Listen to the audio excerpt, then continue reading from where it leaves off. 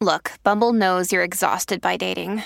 All the must not take yourself too seriously and 6'1" since that matters. And what do I even say other than hey? Well, that's why they're introducing an all-new Bumble with exciting features to make compatibility easier, starting the chat better, and dating safer. They've changed, so you don't have to. Download the new Bumble now. Welcome to the New Books Network. Welcome to the New Books Network. My name is Joseph Stewart. I'm a PhD candidate in history at the University of Utah. Today I'll be speaking with John Wigger, professor of history at the University of Missouri and a historian of American religion and culture, about his book PTL, The Rise and Fall of Jim and Tammy Faye Bakker's Evangelical Empire. Welcome, John, to the New Books Network. Thanks. Glad to be here.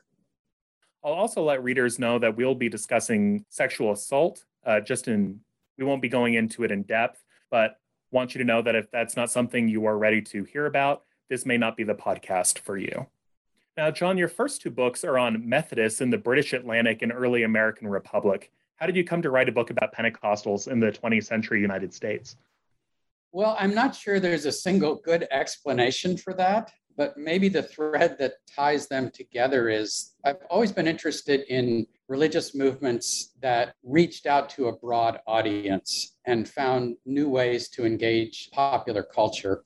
Certainly that was true of early Methodism, and I think it was equally true of early Pentecostalism, and then later in this period of evangelicals, Pentecostals who picked up TV and found a way to use television when television was a kind of defining element of American culture in the 60s and 70s and 80s. So when did you first become aware of the Bakkers? Oh, I think I probably knew about this growing up, but I never saw the show until I came to study it a few years ago. So jumping into the book, Jim Bakker grew up as a Pentecostal Christian, which you write was at odds with post-war American culture, driven by affluence, entertainment, and consumerism. So first, what is Pentecostalism, and why were its devotees considered outside the American cultural mainstream? Pentecostalism, under that name as a specific movement, takes root in early 20th century America. And I think through World War II, Pentecostals were generally seen as outsiders on the American religious landscape. That begins to change after the war when they participate in post-World War II affluence. And Jim and Tammy really became symbols of how Pentecostals had made it, so to speak, in modern American society.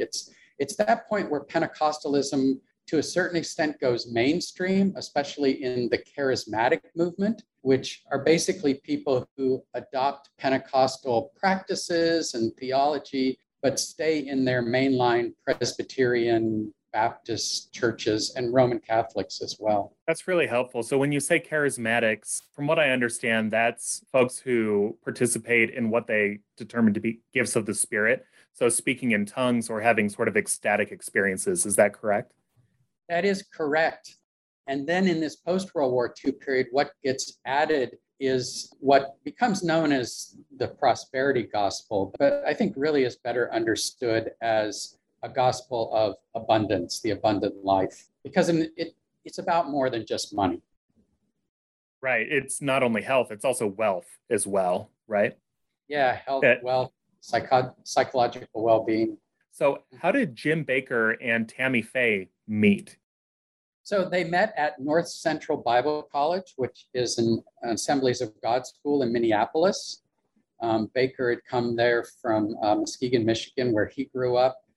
Tammy followed him a year later from International Falls, Minnesota. And they met during Tammy's first year at North Central. They went on 3 dates in 1 week. And on the third date, Jim proposed and Tammy said yes. Efficient, maybe, as a way of courtship.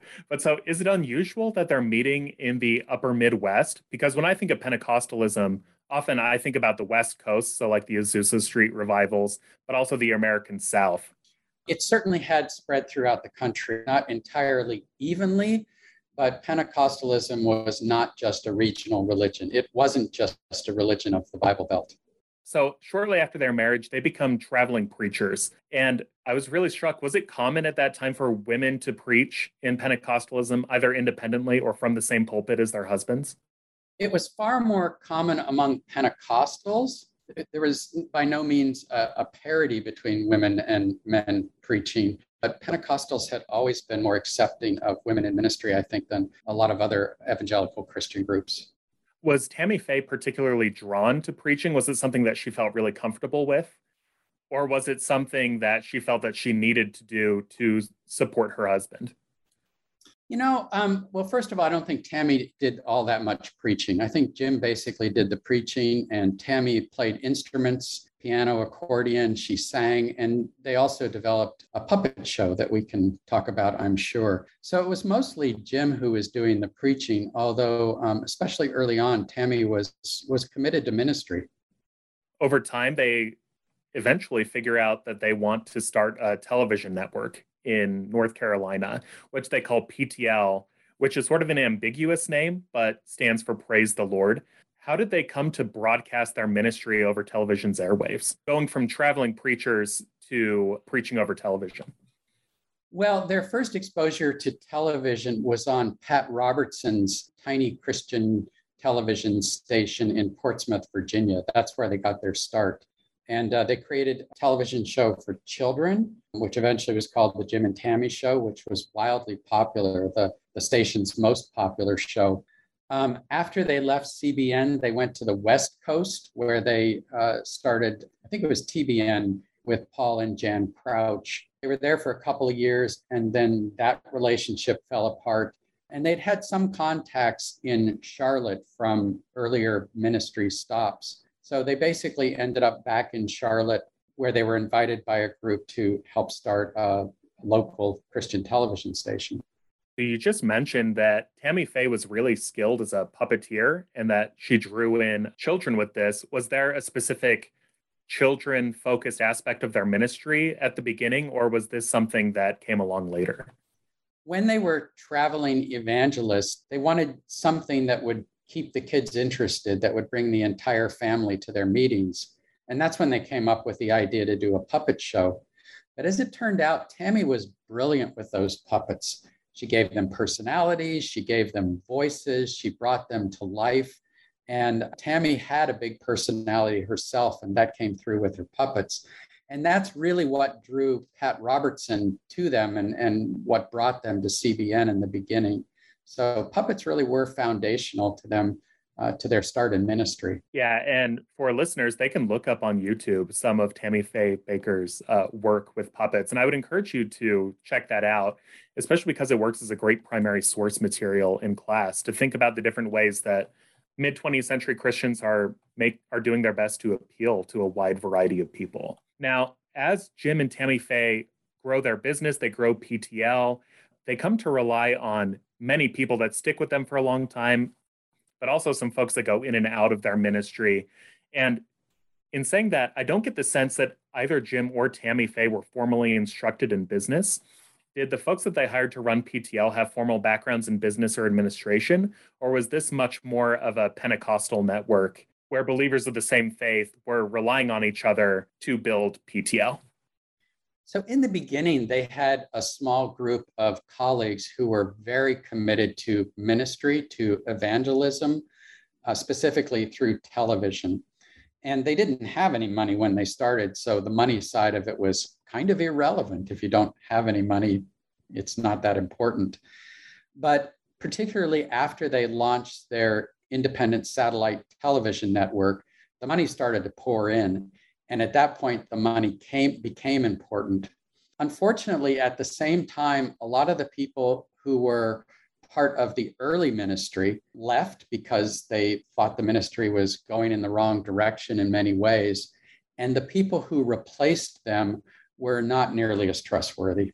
So trustworthy in terms of managing money or in other ways? Well, in a lot of ways, their basic motivation for being there, but it certainly carried over into their approach to money. So as PTL grows, they start to figure out that there's new technology around satellite television. How did they encounter the idea of satellite TV, and how did they use it to their advantage?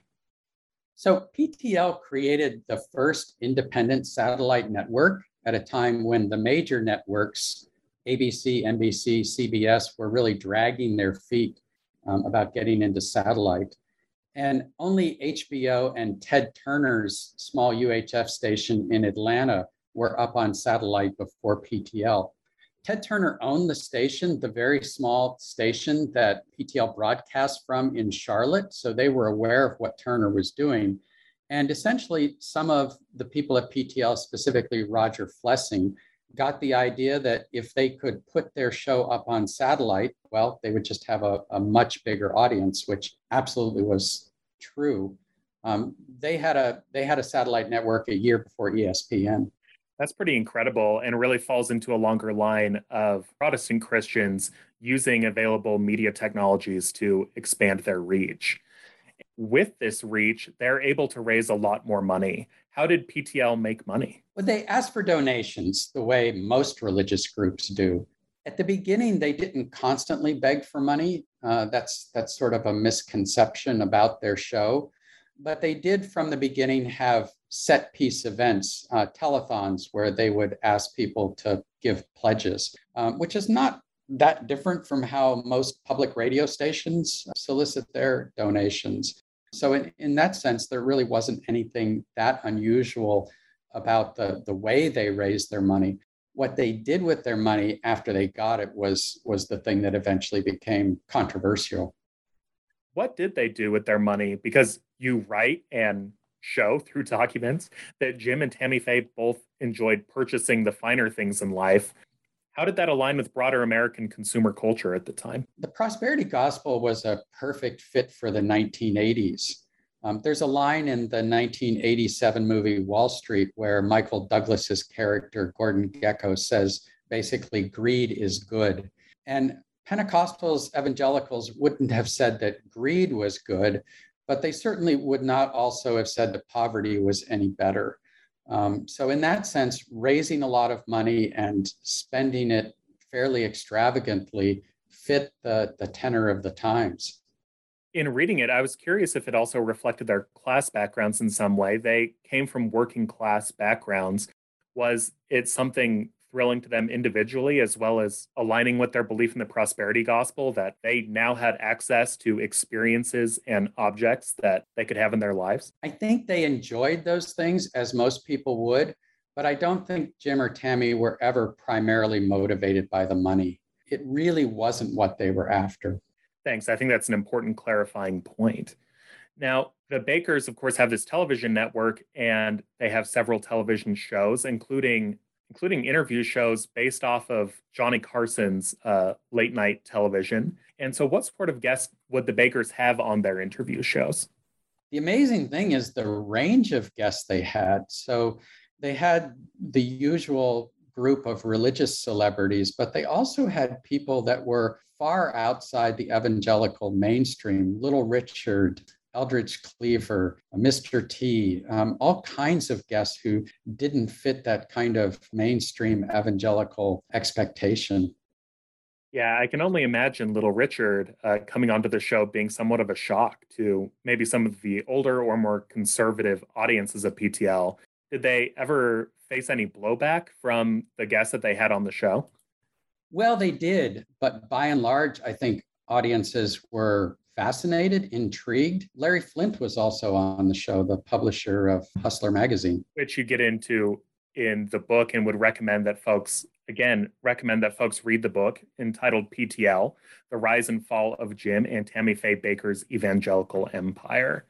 In thinking about their guests, did their access to guests or their guest appearance on their TV shows grant them any sort of political power or influence? Jim and Tammy were never politically sophisticated. And again, I think in counterpoint to, say, Jerry Falwell and Pat Robertson, politics was never a central motivation for them. Of course, they welcomed the attention of powerful people, including powerful politicians. Jim got a ride on Air Force One with Jimmy Carter. Who wouldn't want that? They went to the White House. Who wouldn't do that? So they were intrigued by national politics and its power, but they were never primarily interested in that and certainly were never politically sophisticated. And it's actually something that strikes me because many historians will frame religious people as political actors rather than religious people who happen to encounter politics in their work. Is there a way in which you wrote that you had to consciously separate yourself from writing a certain kind of political history with PTL? Well, I'm not a political historian, and that was one of the things that drew me to this story, because I think there is a lot of reductionism that goes on in scholarship where religion gets reduced to politics. And I don't think that's always the most helpful thing to do. So I wanted a topic that was explicitly not primarily about politics. So even as PTL is becoming a national and even international sensation, the bakers are spending their money and investing their money faster than it's coming in. And one of their ventures was called Heritage USA. Could you tell us about that theme park? Yeah, so Jim had this dream of building a Christian Disneyland on the North Carolina-South Carolina border called Heritage USA. Eventually, Heritage USA included 2,300 acres, and it had what they billed as the world's largest water park at one point. It had theaters, it had the television studios where they recorded their television programs, it had a petting zoo, and it also had one 500-room hotel and another under construction. That seems like a very expensive proposition to construct and then run. How did the bakers and the PTL team's mismanagement make the theme park even more of a headache than just running a theme park would be on its own? Building Heritage USA cost more than even the television money was bringing in. And specifically, when Jim wanted to build the Heritage Grand Hotel, a 500-room hotel, he wanted to do it without getting a bank loan, which would have required them to open their books up to outside auditors. And he came up with a plan that was absolutely brilliant in its conception, which was that he would ask for donations of $1,000 from people who would become lifetime partners. So if you gave $1,000, you became a lifetime partner, and that entitled you to 3 nights and 4 days at the Heritage Grand Hotel once a year for the rest of your life. So if they brought in 25,000 lifetime partners, that's 25,000 times 1,000, which is $25 million, which at the start was the estimated budget for building the Heritage Grand. 25,000 partners also represented 50% occupancy in the hotel. So they could build the hotel debt-free, and they were only committed to give away half the rooms to lifetime partners once a year. But the other half, they could bring in people who would pay for the night. And in that way, the hotel could pay for its upkeep and be constructed debt-free. Unfortunately, the Lifetime Partnership Program was so popular that they didn't stop at 25,000. They just kept going and going and going. And eventually they sold something like 75,000 lifetime partnerships in the Heritage Grand, which was more than 100% occupancy. And then they proposed building another 500-room hotel, the Heritage Grand Towers, and way oversold that program. And then they added other proposed lodging projects on the park and way oversold those as well.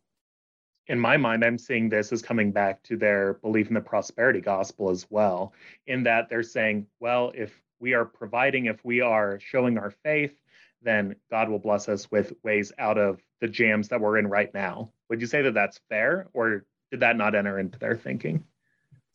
No, I think it's very fair. At one point, Jim had this phrase where he said that God had a special math that wasn't the math of bankers and accountants. Unfortunately, their creditors just didn't see it that way. So later on in the book, you write that Jimmy Swaggart sought out to destroy PTL. How did Jimmy Swaggart get his sights set on PTL? I'm not sure it's exactly fair to say that Jimmy Swaggart set out to destroy PTL, but he was certainly hostile to PTL. He and Jim Bakker were both ministers in the Assemblies of God, and Swaggart's brand of faith was much more old line Pentecostalism, much more fire and brimstone. He didn't like what the Bakkers were doing at PTL. And when he heard rumors about Jim's sexual indiscretions, he and his wife Frances really set on that. Yeah, thank you for clarifying that. I guess now is as good a time as any to say that Jim Bakker engaged in an extramarital affair with Jessica Hahn, who accused Bakker of rape. How did Bakker and Hahn meet? Jessica Hahn was a church secretary on Long Island for an independent Pentecostal church on Long Island. The senior pastor was a guy named Gene Profeta. And a regular guest at Profeta's church was a minister, an Assemblies of God minister, John Wesley Fletcher. So Hahn knew Fletcher, and Fletcher had begun appearing regularly on Jim Bakker's show and wanted to become a part. In fact, he had ambitions to co-host the show with Jim. At the same time, though, it became clear that Fletcher had problems, and some of the young men at PTL began to complain that he was making sexual advances towards them. And so I think to kind of try and save his position at PTL, John Wesley Fletcher brought Jessica Hahn to Florida, where he and Bakker were doing a telethon, and essentially set up their meeting without Jessica Hahn really understanding what Fletcher intended to do. That's fascinating, especially thinking about in the past few years as the Me Too movement has started and the Christian Me Too movement has started, and thinking about Jessica Hahn in that context. Well, that's true. Jessica Hahn was only 21 years old when she went to Florida. Bakker and John Wesley Fletcher were in their 40s. They were powerful, at least Bakker was powerful and wealthy. I think what happened to Jessica Hahn would be treated entirely different in this post-Me Too movement. Jessica Hahn was Monica Lewinsky before Monica Lewinsky. Again, we're discussing John Wigger's book, PTL, The Rise and Fall of Jim and Tammy Faye Bakker's Evangelical Empire. Now, when Bakker's affair with Hahn comes to light, he turns to Jerry Falwell for advice on how to turn PTL around. What advice did Falwell offer, and did Bakker take it?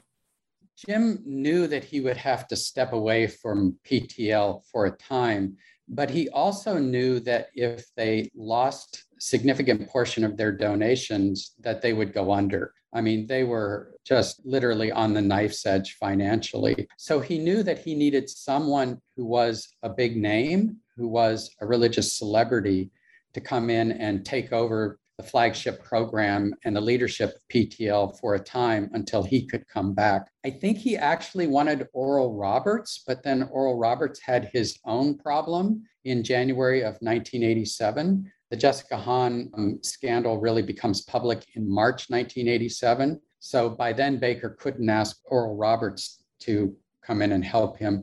So he turned to Jerry Falwell. And it was really about the money. He wanted someone who could keep the donations rolling in. He wanted someone who he thought wouldn't want to take over his television show and his empire because they were far enough removed from it, and Falwell wasn't a Pentecostal. Unfortunately, he really seriously miscalculated when he invited Jerry Falwell in. And that compounded when it came to light that Bakker had engaged in other extramarital relationships, including homosexual relationships. What does the public reaction about those relationships reveal about Protestant Christians' ideas about homosexuality in the 1980s? Well, especially in the 1980s, evangelical Christians were not at all tolerant towards gay people. A heterosexual extramarital affair was something that a pastor could recover from potentially, but a same-sex relationship was simply not. So when those came to light, that really undermined Jim Bakker's position in a huge way. Yeah, and it eventually leads to his resignation from PTL, wherein he eventually faces criminal charges. Could you tell us about the process of him being charged and what happened in the court proceedings? Sure. So after PTL falls apart, Bakker is indicted for mail and wire fraud. And essentially what he's accused of by federal prosecutors is soliciting money for one thing, for example, to build the hotels, but then using it for something else. Now, in fairness to Bakker, the something else was usually another building project or debt connected with Heritage USA. The money didn't go offshore, so to speak. But nevertheless, he frequently raised money for one project, but then actually used it to pay for something else. So he's eventually convicted, and skipping forward to the end, Tammy Faye Baker died in 2007, but Jim is still working. What is he up to now? He has a kind of a miniature version of Heritage USA outside of Branson, Missouri, complete with a television studio that looks amazingly like the television studio at Heritage USA. It's all much smaller and on a smaller scale. Essentially, he's trying to recreate 1980s television in the 2020s, and it simply isn't as effective. Television just isn't what it was in the 1980s. At the same time, he's also pivoted from the prosperity gospel, which doesn't really have the same power to appeal to people as it did in the 1980s, to post 9/11 survivalism and prepperism. Well, thank you, John, for stopping by the New Books Network. And where can people get in contact with you if they have questions about your work? Our department website at the University of Missouri is probably the best place to do that. Okay, thank you so much, John. And we look forward to speaking with you whenever you have another project to work on or to speak about. Thanks. It's been fun.